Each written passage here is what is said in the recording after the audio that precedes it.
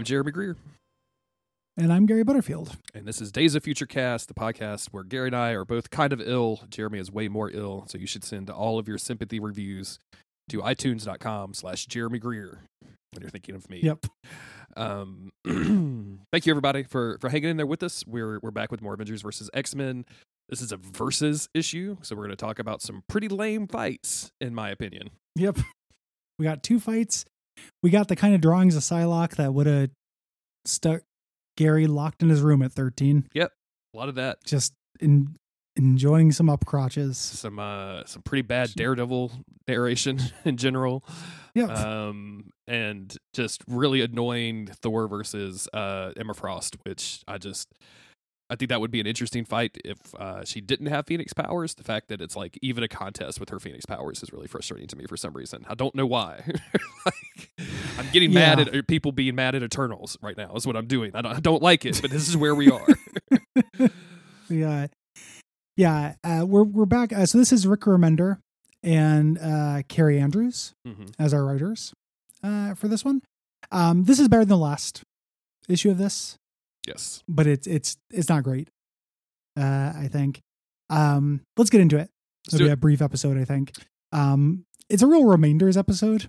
Like Daredevil versus Cyclops or Psylocke was not the fight anyone was clamoring for, I think.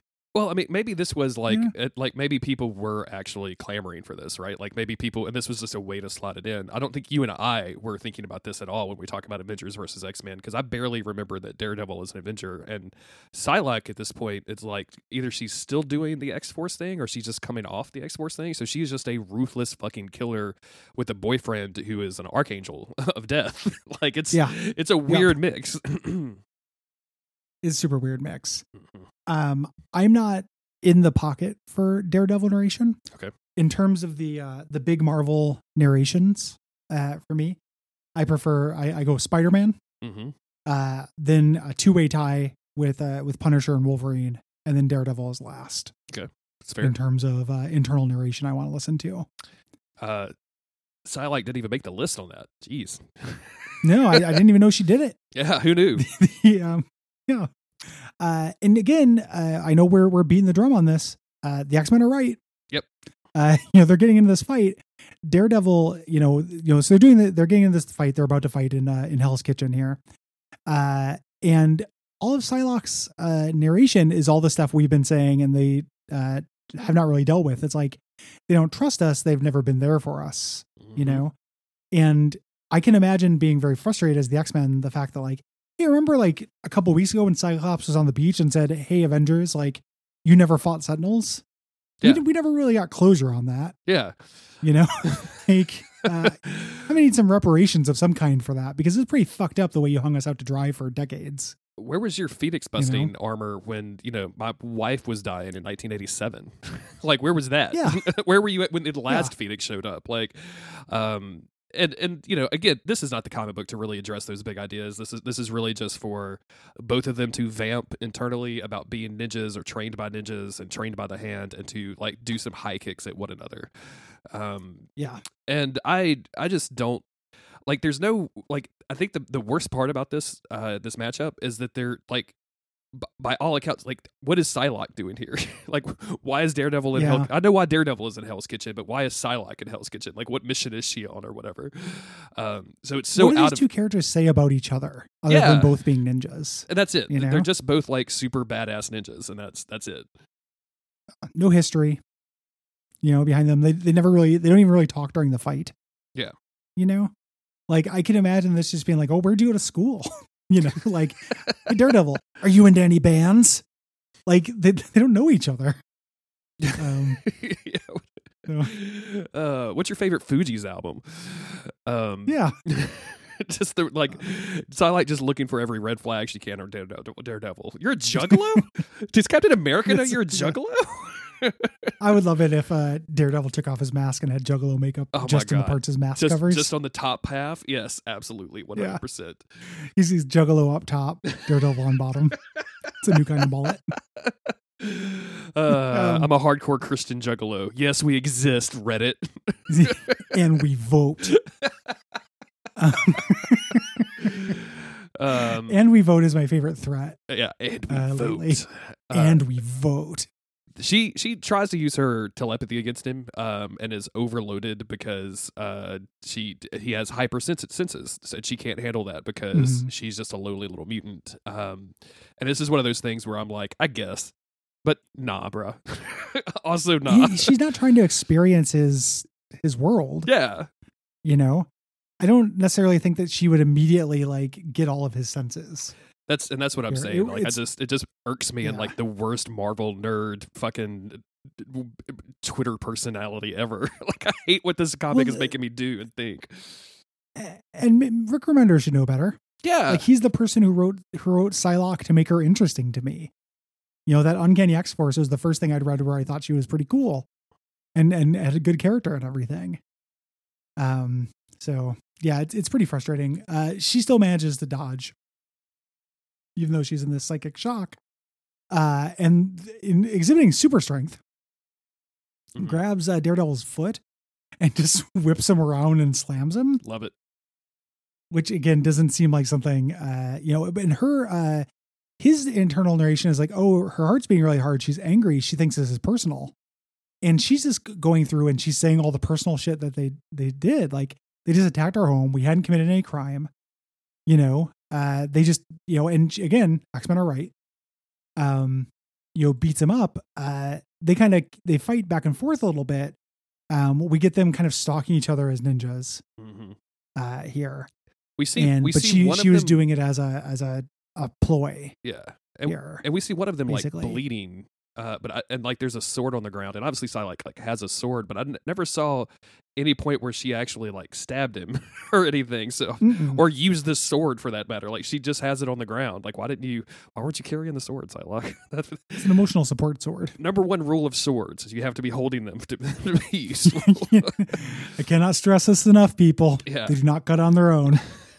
It's amazing that they made stick it with the pointy end, like this number 2 rule in Game of Thrones. So number 1 was Arya has to hold the sword.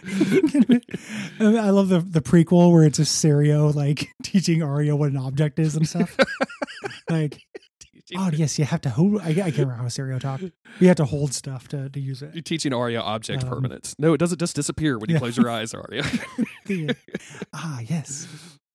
She pretends to fall, or she does fall off the building because she knows Daredevil will save her. And he does, but this was all a ploy. Drew him out, left him vulnerable. It's hard to punish a man for doing the right thing, but here we are, and beats him up a little bit more. And she stands and she zaps him with her thing, with her sword. And it says, AVX fun fact, her knife can cause a psychological collapse.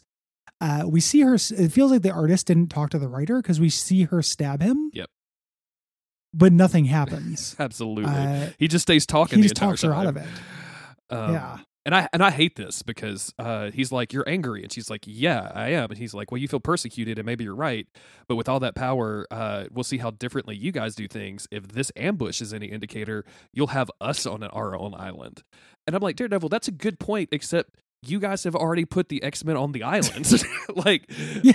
I'm not like, what ambush are you talking about? Yeah. Like, are you talking about this little tiny beat in this fight? Because again, you guys went after them. Yeah. And also like her pretending to fall off a thing and knocking you in a building isn't the same as, crucifying you because of your own genetic makeup. Like, what the fuck are you talking about, Daredevil? We also got a real case of Psylocke's breast being drawn to backache proportions here, which has that's not my preferred Psylocke. Like, I don't feel like that makes a lot of sense for her. She's always been like kind of a sex ninja, but generally like my canonical version is a little bit less fan baity. Yeah, I mean, like slightly less cheesecakey. In the last page, as she's standing up, like she just has normal. She has a normal figure, right? Like as much as anybody who can fit in like a leotard that goes up to your crotch has a normal figure, but like she's not out of proportion or anything as she is on the previous fucking page. Yeah, and then like, and the idea is here is Daredevil like tempted her to like really think about it. It's like, what do you really want? And the idea is like Psylocke's are all those things I was saying, was I right about those? Maybe we will put the Avengers on an island. which just I'm sure goes nowhere and is dumb. Absolutely, yeah. And I know that that's the point of this comic. Like at the beginning of every one of these versus issues, there's like, this is no plot. We're just here for the beat 'em ups and all this other stuff. But you guys put the writing in, so I have to read it and react to it. If you just had this as just being them yelling "yeah" at each other as one of those like Marvel silent months or whatever, like that would have been probably better for me, to be honest with you. Like, because now that I have all of this like bullshit, and Daredevil said the same thing about the Island, I don't like Daredevil anymore. You ruined Daredevil for me. Yeah, the series, like at its best, what you'd want is a fun fight and then like a little bit of character insight. Mm-hmm. You know, but I think this is the second time in this comic they've done the like really makes you think, huh, as the end thing of an Avenger saying that, and it does make me like the Avengers less. Yes. You know, like not only, you know, there's all these problems with them, but they're also sanctimonious as hell. Absolutely. And speaking of sanctimonious, let's get into our next fight, which is Thor versus Emma Frost. I immediately like the art in this a lot better. Like I like the it's Kara Aaron Andrews, the writer, and he did the artist as well. Yeah. Did the art as well, and the art's great. Mm-hmm. In this, I think. There are little character beats about this I kind of like. Yeah. You know, them fighting. Like I like them showing, you know, they're talking about the two of them fighting, and like, you know, talking about Thor has felt the heat, he's felt the cold, and then it shows Emma Frost, and it's like she's bent men to her will, and it shows her doing BDSM shit. Mm-hmm. Like I like Emma Frost in this. I like her teasing the shit out of Thor. Yes. You know. I mean, just like when he's like, addresses her, he's like, you know, I have no wish to lay my hands upon you. He's like, you need to address me as your majesty. Like, first and foremost, how dare you? I love this. Like, you know, he's like, I'm no mere man. And she's like, no, you're a trained dog with a shiny blonde coat. Fucking like getting his goat. Like this is a good version of Emma, I think. Yes. Mm-hmm. Here. She tries to look into Thor's mind, and she kind of feels a bunch of feedback, and he kind of goes a little crazy and goes to hit her with the hammer, which works. Like I think she switches to I can't really tell what's going on in this, and it's been a little while since I've read it, so I'm like zooming in on this. it's basically he hits her. Yeah, is the idea. You know, the hammer is too good. And then she turns into a diamond form. And when she's not the Phoenix Force, this means she can't do telepathy, but she keeps all of her Phoenix powers. Yes. So the idea here is that she's like, basically indestructible, but also has the Phoenix powers. And continues to neg Thor. You know, I love this. Like, tell me, have you ever wished a woman would put you on all fours and grab hold of your mane? Like, fucking hilarious, dude. I can't help but think about like Thor from the MCU going like just looking goofy, being like, like the Emma's BDSM background doesn't get evoked enough. Yeah, especially like this, where it's literally teasing like a hyper masculine figure to like undermine his confidence, right? Of like, you know, even a God of Thunder can use a little whipping now and then. I have such pretty things to dress you in. Like, someone is just there's some Emma Thor shippers that are just furiously masturbating right now. Like, it's just going crazy. This pisses Thor off enough to where he hits her hard enough to shatter her. Yeah, you know. All of her shards go up in the sky, except at this point because he did kind of an upstroke. Except for. I think this is a cool shot, like the cool page. It just really, for all of the world, especially the way that it's drawn, just makes it look like he hit her from the vagina up. Like he did split her from the waist up. Yeah, and it leaves. He 100% did, right? That's what happened. And it leaves like just like two legs whole with like one perfect ass cheek on each side, and it just reminds me of that. I think you were the one to tell me about it, where you could get the robot or whatever, the little sex doll that's just a torso. Yeah. The Real Doll website has a lot of free floating organs. If you just exactly, yeah, if you just want a freestanding butt, I just want one Emma Frost leg and one butt cheek, please. Can I get that? the catalog. All of these shards rain back down on him. Here, hitting him, cutting through him and stuff. As Emma reassembles, which is pretty rad. This is rad. I get. Again. I'm getting a little pedantic about the AVX fun facts because it's like what goes up must come down. I'm like, no, you hit him to space. There's no gravity in space. But I'm also just Also consuming a lot of fun space fact, stuff. right? So I'm getting real mad about it. Yeah. Yeah, it must come down if it's controlled by the Phoenix Force. Exactly. Yeah, it's fine. Her rebuilding herself is extremely cool because then she just immediately starts beating the shit out of Thor and like takes just a little bit of time to light a ring of fire around her to do so in style. And I think that's very cool. Mm-hmm. And just beats him down and ends up winning. Mm-hmm. And that's Avengers versus X-Men versus number 4. Yep. Next issue I have some hope for because it's Storm versus T'Challa. Yep. Which are like ex-husband and wife at this point. And then the very unlikely matchup of Hawkeye versus Archangel. Again, just the miscellaneous squad. I think this is the Angel too who had his memory wiped and who believes he's an actual angel at this point. So it's going to be really weird to see the way he interacts with Hawkeye of all people. So looking forward. I'm very curious about that. There are no religious Avengers.